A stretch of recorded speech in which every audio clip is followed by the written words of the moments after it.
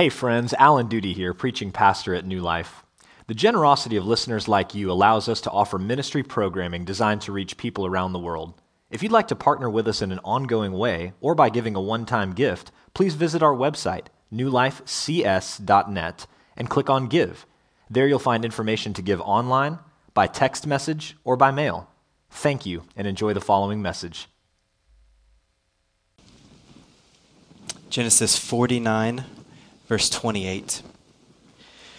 All these are the 12 tribes of Israel. This is what their father said to them as he blessed them, blessing each with a blessing suitable to him. Then he commanded them and said to them, I am to be gathered to my people. Bury me with my fathers in the cave that is in the field of Ephron the Hittite, in the cave that is in the field of Machpelah, to the east of Mamre in the land of Canaan, which Abraham bought with the field from Ephron the Hittite to possess as a burying place. There they buried Abraham and Sarah his wife. There they buried Isaac and Rebekah his wife. And there I buried Leah. The field and the cave that is in it were bought from the Hittites. When Jacob finished commanding his sons, he drew up his feet into the bed, and he breathed his last, and was gathered to his people. Then Joseph fell on his father's face, and he wept over him and kissed him. And Joseph commanded his servants, the physicians, to embalm his father. So the physicians embalmed Israel. 40 days were required for it, for that is how many are required for the embalming. And the Egyptians wept for him 70 days. And when the days of weeping for him were past, Joseph spoke to the household of Pharaoh, saying, If now I have found favor in your eyes, please speak in the ears of Pharaoh, saying, My father made me swear, saying, I am about to die. In my tomb that I have hewed out for myself in the land of Canaan, there shall you bury me. Now therefore, let me please go up and bury my father. Then I will return. And Pharaoh answered, Go up and bury your father, as he made you swear. So Joseph went up to bury his father.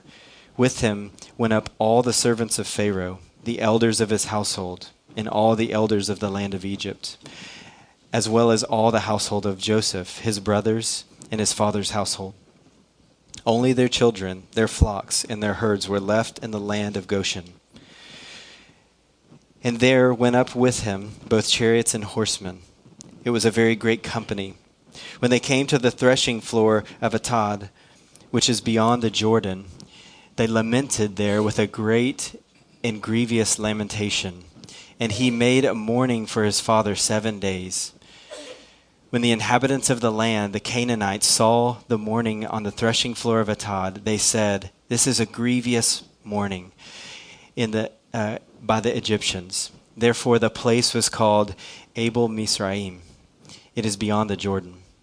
Thus his sons did for him as he had commanded them. For his sons carried him to the land of Canaan and buried him in the cave of the field of Machpelah, to the east of Mamre, which Abraham bought with the field from Ephron the Hittite to possess as a burying place.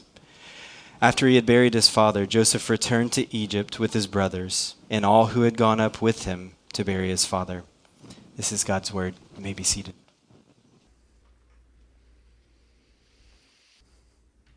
Have you ever known someone who just had to have the last word? See a lot of people looking around right now at the person they came with. Maybe you know that person. Maybe you are married to that person. Why do you think we care so much about having the last word? I think in some sense, we want the last word so much because it seems to carry more authority. It feels to us as though if we don't have the last word, we are implicitly agreeing that whatever the other person said was right. It was true. At some level, we all want the last word because we want to seem right to ourselves and to others. We want to be able to declare victory in some sense. Well, friends, today we are in the last section of the book of Genesis, which marks the end of the beginning of God's saving work in and among his people. And so far, we've seen God make great promises and do great work among his people, and yet at the same time, his people are still struggling with sin. And as a result of their rebellion against God, all of them still die. But the book of Genesis doesn't end in discouragement. It ends in hope, both for the original readers of Genesis and for us today. Many of us live our lives defined by the sins that we've committed. We live our lives defined by the sins others have committed against us. So many today live in paralyzing fear or uncertainty about death and the afterlife. But what we're going to learn as we close the book of Genesis today is that God's grace, not sin or death, has the last word in our lives. So let's look now at the text together in verse 28 of chapter 49. You may remember as we look at this section together that Israel had lived in Egypt with his family for 17 years. He's now 147 years old. And we saw a couple of chapters ago that he blessed Joseph's two sons, Ephraim and Manasseh, and he didn't just bless them, he adopted them into his family. He took them as his own sons with all of the rights and the privileges that belong to a son. And we learned that adoption into God's family is the greatest blessing that we receive in Christ. And then Jacob, or Israel, prophesied over his 12 sons, and he blessed them with a blessing suitable to them, as we just saw. But many of them had made choices that made future blessing all but impossible. All of them had a shameful past, some of them more than others, and we saw that God redeems our shameful past for a glorious future. And so at this point in Genesis 49, halfway through this chapter, Israel is about to die. And so he charges his sons to take him to Canaan and to bury him there where his ancestors died and were buried, rather than in Egypt. And that's because God was his true king, and Canaan, the promised land, was his true country. Pharaoh was not his true king, and Egypt was not his true country. Israel believed God's promises to give the land to him and to his descendants, and by his sons taking him and burying him there in the exact same place that Abraham and Sarah and Isaac and Rebekah and his wife Leah were buried, would remind all of them of God's promises, that one day he was going to visit them, one day he was going to bring them back to that promised land, and one day his descendants would possess that land that was now possessed by so many other tribes, so many other nations that did not worship God. And so he gives them this final charge. And then in verse 33, if you look there, our author says, he drew up his feet into the bed and breathed his last and was gathered to his people. He was gathered to his people.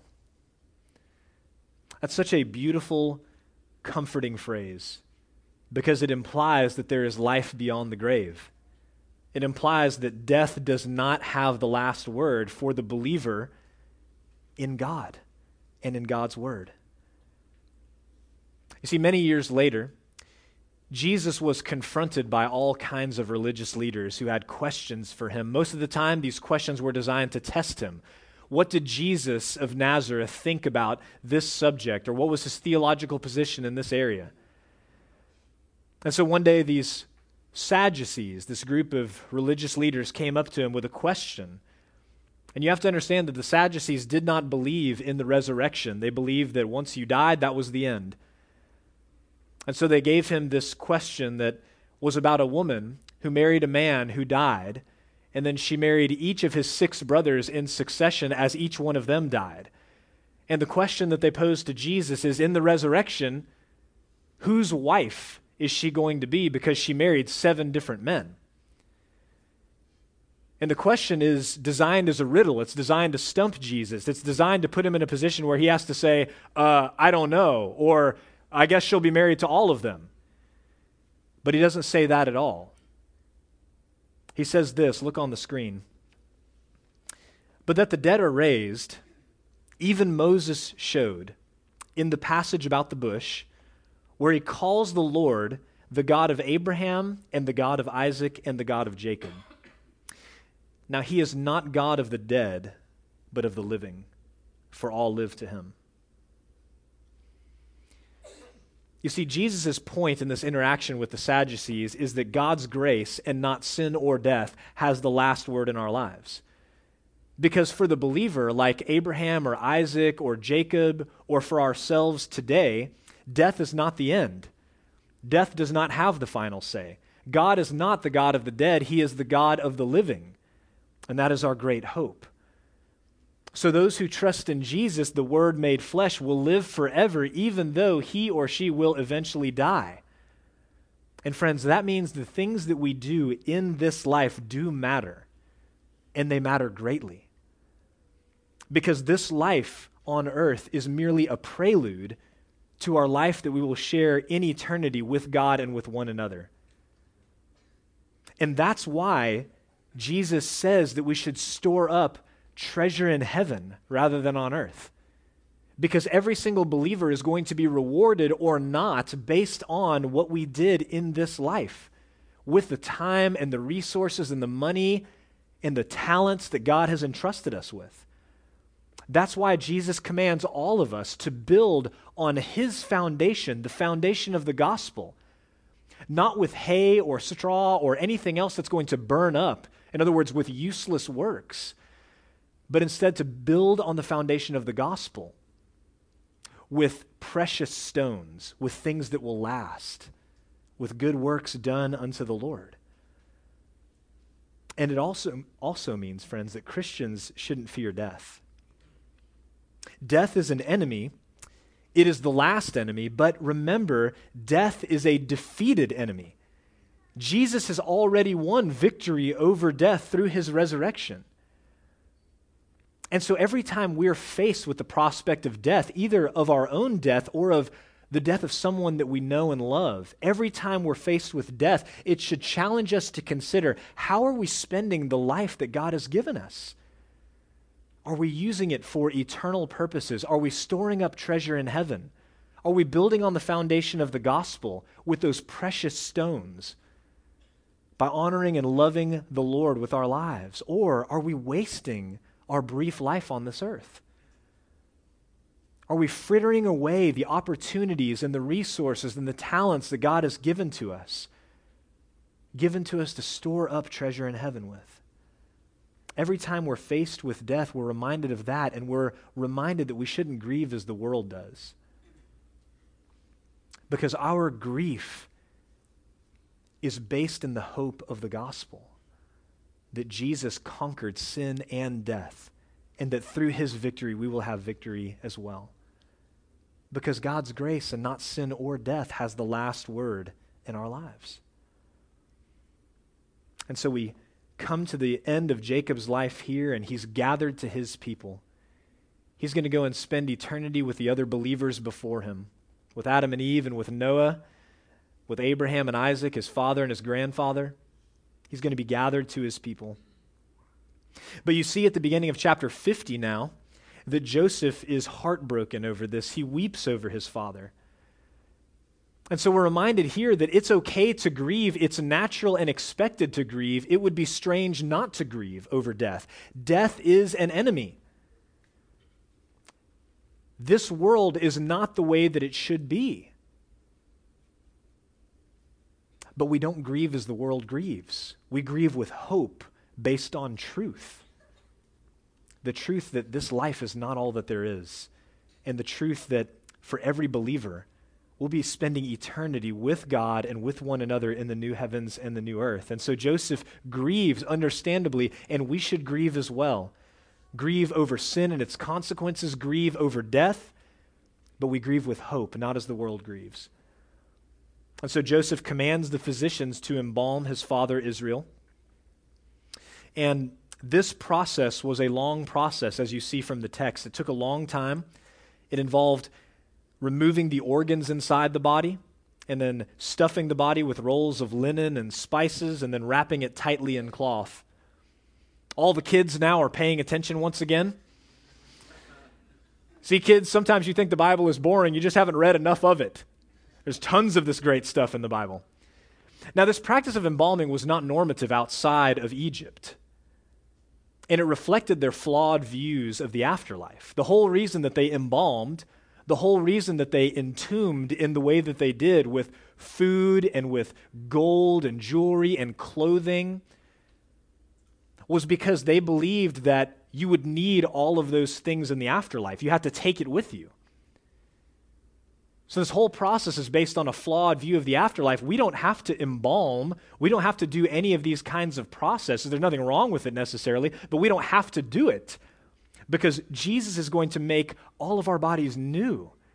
It's one of the beautiful things that we read in 1 Corinthians 15. But Joseph commands this both to honor the Egyptians that he's lived with for so long, as well as to preserve his father's body, because they've got a long journey ahead of them. They're not just going to be burying him there in Egypt. They're going to be taking a weeks-long journey back to Canaan. And so this process also preserved his body. And so Joseph commands them to embalm him. And then he sends messengers to Pharaoh. And he asks Pharaoh for permission to go and bury his father. Now you might think, why does Joseph ask permission? I mean, he's second in command. He can do anything that he wants to do. Well, he was made unclean through this whole process. His father had died. He was embracing his father. He's there among this dead man, and so he's unclean. He can't approach Pharaoh. So he sends messengers instead to ask for permission, and Pharaoh grants that permission. And so Joseph and his family and dozens of important officials from Egypt make this trip to Machpelah. You see that they pause to mourn once they cross the Jordan River, and they lament greatly over Israel's death for a week. And it's such a sight that the Canaanites renamed the place. They call it Abel Mizraim, or the place of weeping of Egypt. It made a real impression on them. And they bury Israel there next to Abraham and Sarah, and next to Isaac and Rebekah, and next to his wife Leah. And no doubt as they engage in this practice, they were reminded, and they had the opportunity to tell all of the Egyptians who were with them, the whole reason we're doing this is because God made promises. He made promises to our great-grandfather, our grandfather, Abraham. He said that he would give him who was childless and 100 years old, a child, and that he would make him into a great nation, and that one day we would possess this land. And even standing before them now, they weren't just a few people, but they were over 100 people.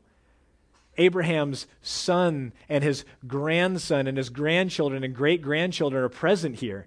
Over 100 people are present as fulfillment of God's promises back in this land that God would one day give to them. And so it was a reminder to them, and it was a witnessing tool to all of these Egyptians who did not believe in God, that God was one who made promises and kept those promises.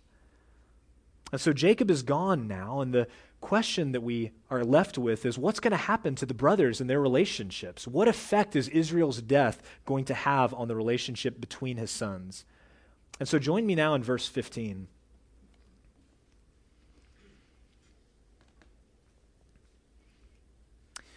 When Joseph's brothers saw that their father was dead, they said, "It may be that Joseph will hate us and pay us back for all the evil that we did to him." So they sent a message to Joseph saying, "Your father gave this command before he died. Say to Joseph, please forgive the transgression of your brothers and their sin, because they did evil to you.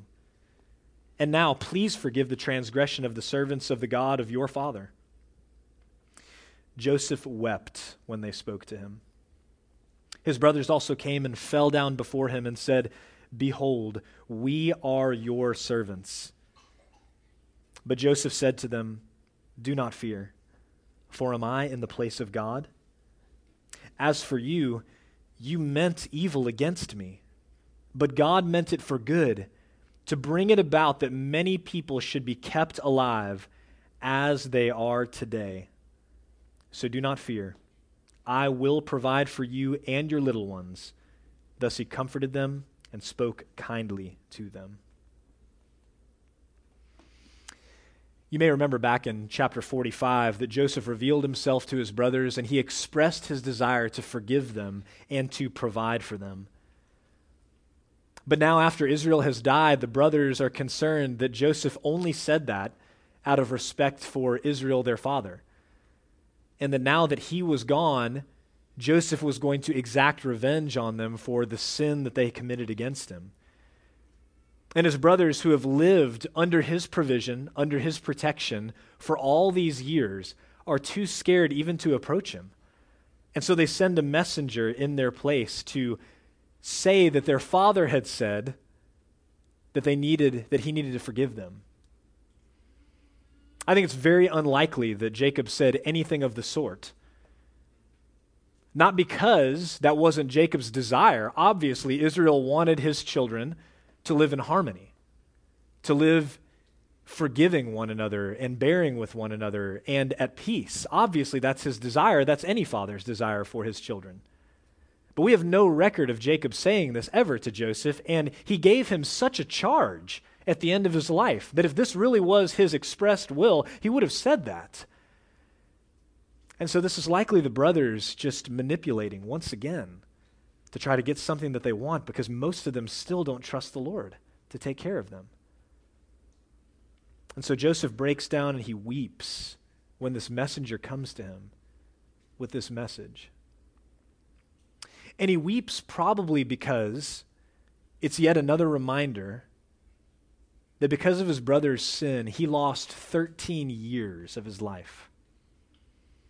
13 years of his life where he was a slave or in prison.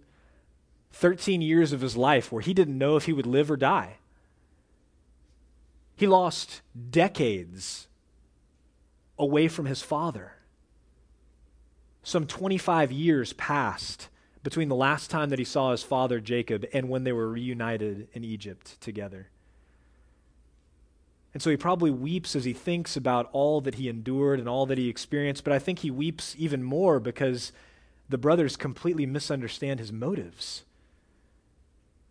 They think after all this time that his kindness toward them and his grace toward them has only been because his father was still alive, and now he intends to exact revenge on them. So the brothers come and they fall down in front of him, again fulfilling the dream that Joseph had as a teenager of his brothers bowing down before him. And Joseph's response at this point is one of the most remarkable moments, not just in the book of Genesis, not just in the Bible. This is one of the most remarkable moments in human history. Look at what he tells them. He says, first, do not fear. Do not fear. He says it not once, but twice. And if you're familiar with the Bible, you know that almost every single time that God appears to his people, he comes before them, and the first thing that he or the angel of the Lord says to the people that he is addressing is, do not fear. Because to come face to face with God or God's messenger is a fearful thing. It's a fearful thing to anyone who understands who is addressing them. The God of the universe, the creator and sustainer of all things, the only holy, uncreated being. So Joseph tells his brothers, do not fear. He's not God, but as second in command in Egypt, Joseph can do anything that he wants with his brothers. They are completely and totally at his mercy.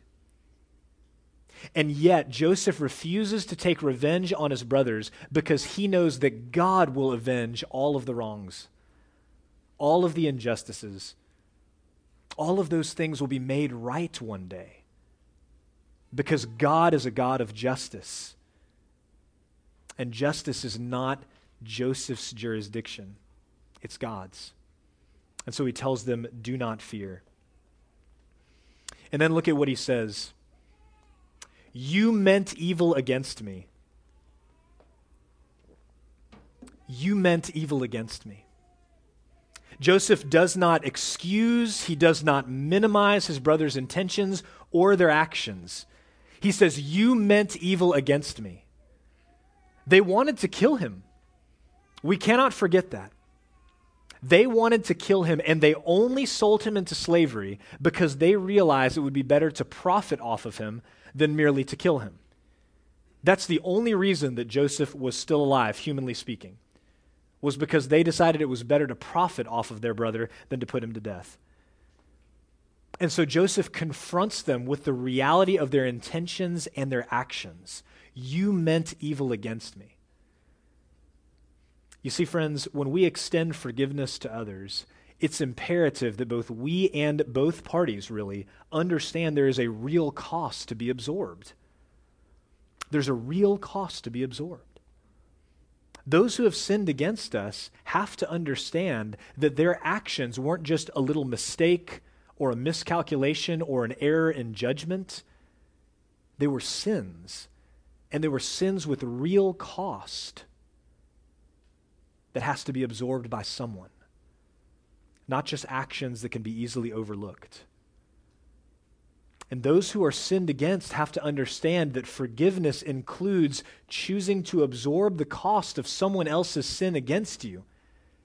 And it includes choosing not to hold the sin against that person any longer. Joseph says, you meant evil against me. And that's something that both parties in a situation where one person has sinned against someone else have to come to terms with. That real evil has been done. And that real evil and its cost has to be absorbed by someone. He says, you meant evil against me, but God meant it for good. But God meant it for good. It's easily one of the most profound statements in Scripture. Not only for the grace and the perspective that it shows that Joseph had at this point, but for what it teaches us about God. You see, friends, the Bible teaches us that God can use the sinful motivations and even the sinful actions of people to achieve His good purposes. I mean, just stop and think about that for a moment. How many times have your plans been frustrated because someone else made a decision that you did not want them to make or that you could not foresee? How many times have your plans been derailed because someone made a choice that you didn't want or didn't expect? And yet, billions and billions of people have lived or do live on this earth today, all of them with sinful hearts, all of them making free choices, pursuing their own agenda, pursuing what they think is best for them, many of whom without regard for God at all, and yet not once have God's purposes been derailed. Not once has a human being made a choice that has thrown God's plan off. And we see this most clearly in the gospel. Most clearly in the gospel. Look on the screen at Acts chapter 3. This is such an amazing passage. The crowd stands in awe because Peter and John have healed this paralyzed man.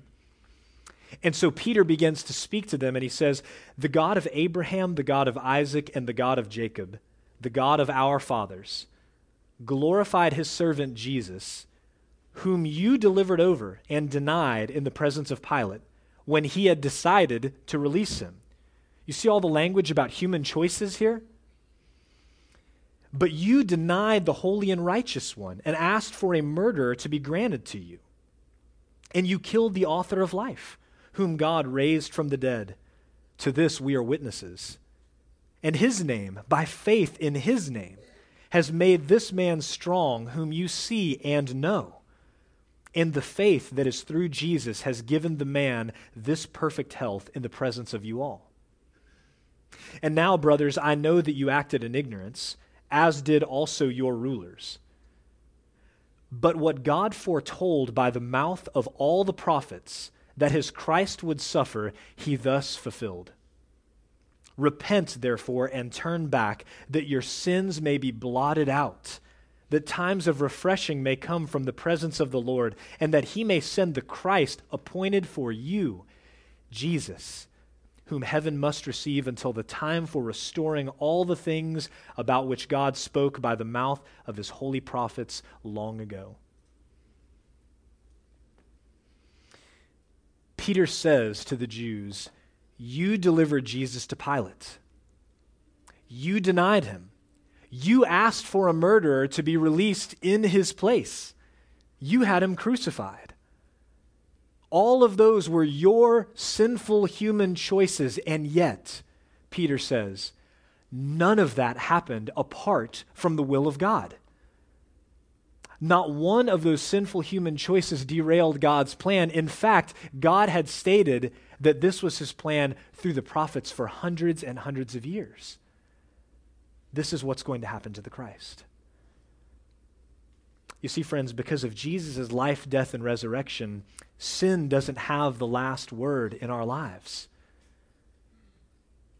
Not the sins that you've committed, not the sins that other people have committed against you.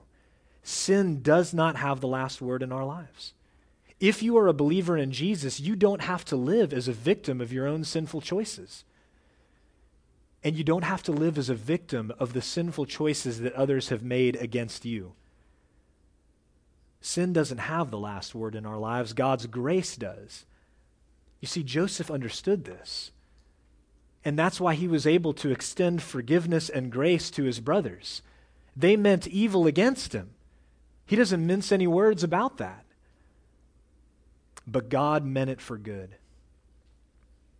And so the question that all of us have to ask when we come face to face with Joseph and his choice to forgive his brothers is, do we understand and believe that God's grace and not sin or death has the last word in our lives?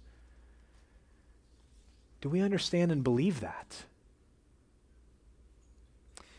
Because, friends, if we are living our lives viewing ourselves as victims of our own sin or of the sins of others, we are not viewing ourselves biblically. According to God's word, believers in Jesus are not defined by the sins that we've committed. And believers in Jesus are not defined by the sins that others have committed against us. We're defined by the grace of God that has been shown to us in Christ. And so Joseph comforts his brothers with these words. He extends forgiveness to them and he promises to provide for them. And so now let's wrap up this section in the book of Genesis in verse 22.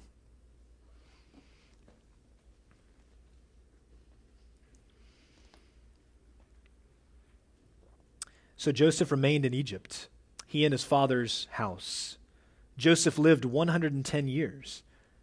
And Joseph saw Ephraim's children of the third generation. The children also of Machir, the son of Manasseh, were counted as Joseph's own. And Joseph said to his brothers, I am about to die, but God will visit you and will bring you up out of this land to the land that he swore to Abraham, to Isaac, and to Jacob.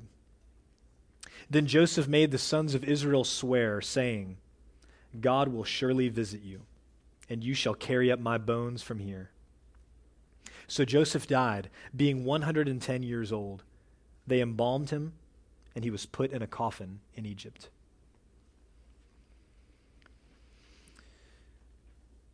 About 50 years have passed. Joseph was about 56 years old when his father died, and now he is 110 years old. He's old enough to see his great-great-grandchildren. And before he dies, he addresses his brothers who are still alive, probably many of their sons as well. And what I want you to notice in Joseph's words is his total confidence in the Word of God. He's about to die, but he says, don't worry, God is going to visit you, and he's going to bring you back to the land that he promised. Joseph is so confident that he makes them swear that they would not leave his body in Egypt, but that when God visited them, that they would carry up his bones from there, and that he would be buried in the promised land along with his ancestors. I want you to look at what Baldwin says as she sums up this section. Years later, when Joshua had led Israel into the promised land, the bones of Joseph were buried in Shechem, in the territory of his son Manasseh, but close to the border with Ephraim. Joseph's faith had not been misplaced, and God did not forget to be gracious, nor fail to keep his word. So they embalm him and they place him in a coffin in Egypt. And that's how Genesis ends, setting the foundation for the book of Exodus. Friends, what a journey that we've been on. 50 chapters, 40 sermons, 10 months, all helping us to answer some of the most important questions in life. Where did we come from? God created us. God, the only uncreated, morally perfect being, created the universe and everything in it, and created us, you and me, starting with our first parents, Adam and Eve, in his image and likeness. That's where we came from. We were created by God in his image and likeness. What is wrong with us? And what's wrong with the world that we live in? Genesis tells us that the first people, Adam and Eve, rebelled against God and his good command. And instead they chose to believe the lies of the devil disguised as a serpent. And their sin led God to curse the world, but also to curse man and woman. And as a result, we live in a fallen world, and all of us are born with sinful hearts.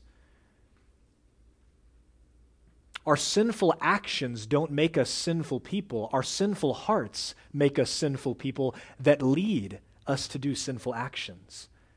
That's what's wrong with us, and that's what's wrong with the world. The world is cursed, and we too are under the curse. We too have fallen. That's why this world is broken. That's why we are broken, and that's why all of us experience death. It's because we have rebelled against God and his good word. Is there hope for salvation? Genesis answers that question with a resounding yes. God is merciful and gracious, and after covering Adam and Eve's sin, he promised that one day a Savior would be born who would crush the head of the serpent. This Savior would come through God's chosen people, the spiritual descendants of Abraham, who believe God's promises. And through Jacob and his family, we see all of these truths, all of these answers to these great questions played out in real life. Jacob and his sons sinned against God. They sinned against others, and they sinned against each other. Some of them seem unchanged by God's grace and his promises, while others among them, especially Jacob and Judah and Joseph, are profoundly changed by God's mercy and grace. And so, friends, today we come to the end of this long journey through the book of Genesis. And if you are already a Christian, my hope is that you have been strengthened by the Word of God and the grace of God that is found on every page of this book. I pray that if you are already a Christian, you've been reminded that you've been accepted by God not because you are a good person, not because you've been religious enough, not because you've done enough good things, but rather you are accepted by God because you have put your faith in him and his Word. Just like Noah, just like Abraham and Isaac and Jacob and Joseph and many others. Your sin no longer defines you. Not the sins that you have committed, and not the sins that others have committed against you. Look on the screen again at 1 Corinthians 15 that we read at the beginning of the service. The sting of death is sin, and the power of sin is the law. But thanks be to God, who gives us the victory through our Lord Jesus Christ. Friend, if you are a believer in Jesus, the sting of death, the power of sin, no longer has a hold on you. Jesus was victorious over sin and death in your place. He lived that perfect life of obedience for you. He died on that cross for you. And you are accepted by God now not because of what you do or what you will do, but because of what Jesus has done. It is finished. And now the sting of death and the power of sin has been broken in our lives. Praise God. And friends, if you are not yet a Christian, Perhaps you came today or started coming last August when we began our study of Genesis, or maybe you started coming somewhere in between because you're looking for answers and you're looking for hope. And the book of Genesis doesn't answer every single question that you have about God or about yourself or about this life. But the book of Genesis answers the most important questions about God and about yourself and about this life. Because it answers where we came from. And it answers what's wrong with us and what's wrong with our world. And it answers, is there any hope for salvation? And my hope that either today or through the course of this series, you have come to believe that God does exist and that we have sinned against him and that there is no hope for reconciliation with God outside of Jesus, the promised seed of Adam and Eve, who came to live and die and rise again for you. And I hope you see that God is gracious and merciful. And he is not waiting for you to do the impossible. He's not waiting for you to clean your life up to the level that he can finally accept you. But he is simply waiting for you to turn in faith to Christ and to receive his Son and his perfect work on your behalf. To turn from your sin and to believe his promises, specifically his promises about salvation that is only found through faith in the life and death and resurrection of Jesus. Friend, you don't have to live your life defined by the sins that you have committed.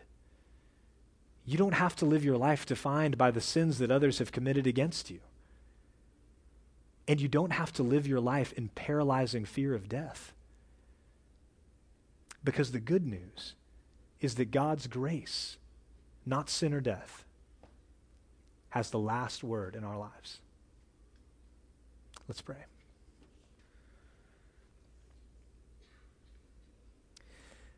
God, we thank you for the book of Genesis, that you have seen fit to reveal yourself and your word, your promises, your grace and your mercy to people like us. We don't deserve that kindness. And yet you have made yourself known. You have made your work in human history known to us. And we see on every page of this book how it points us back to you, our Creator and our Sustainer, the one who is the perfect King and righteous Judge, the one to whom we will give an account one day. And yet at the same time, you reveal that it is you who will come down in history into the messy lives, the broken lives of your people to save us.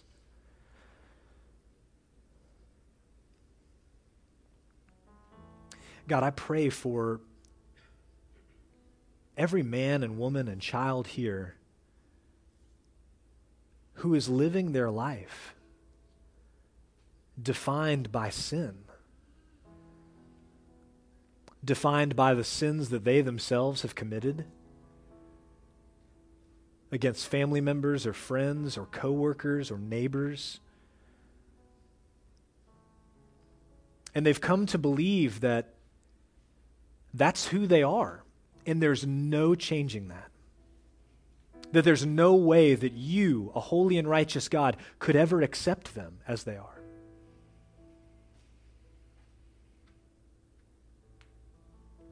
And they're right in one sense. We cannot be accepted by you as we are, but thanks be to God. You sent your Son to live and die and rise again to make us acceptable. I pray for every man, woman, and child here who is living their life defined by the sins that have been committed against them. Some have suffered grievous sin, and they've allowed that sin to define who they are. I pray that they have seen through Joseph's life one who has sinned against so greatly that those sins don't have to define them. And even though others meant evil against them, you, God, in your perfect and sovereign and yes, even mysterious will, meant those things for good. What good? Sometimes we can't see. Sometimes we don't understand. But I pray that we believe that by faith. And Father, I pray for all of us, because we live in a scary world. We live in a scary world with diseases and hunger and thirst and terrorism that is on the rise every single day. And I know so many, even professing Christians, live in paralyzing fear of death. And yet, Lord, we see as Jacob and Joseph both die with confidence that they will be with you and with others who have believed in you. I pray, God, that we would share that confidence and that we would not fear death. It is an enemy. It is the last enemy, but it is a defeated enemy. So, God, would you take away our fear and replace it with faith?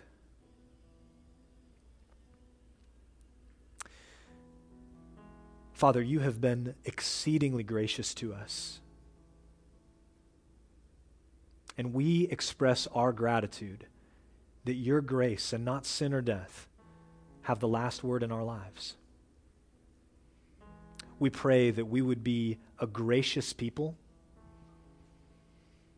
a grateful people, a worshipful people, because that is true. In Christ's name we pray. Amen.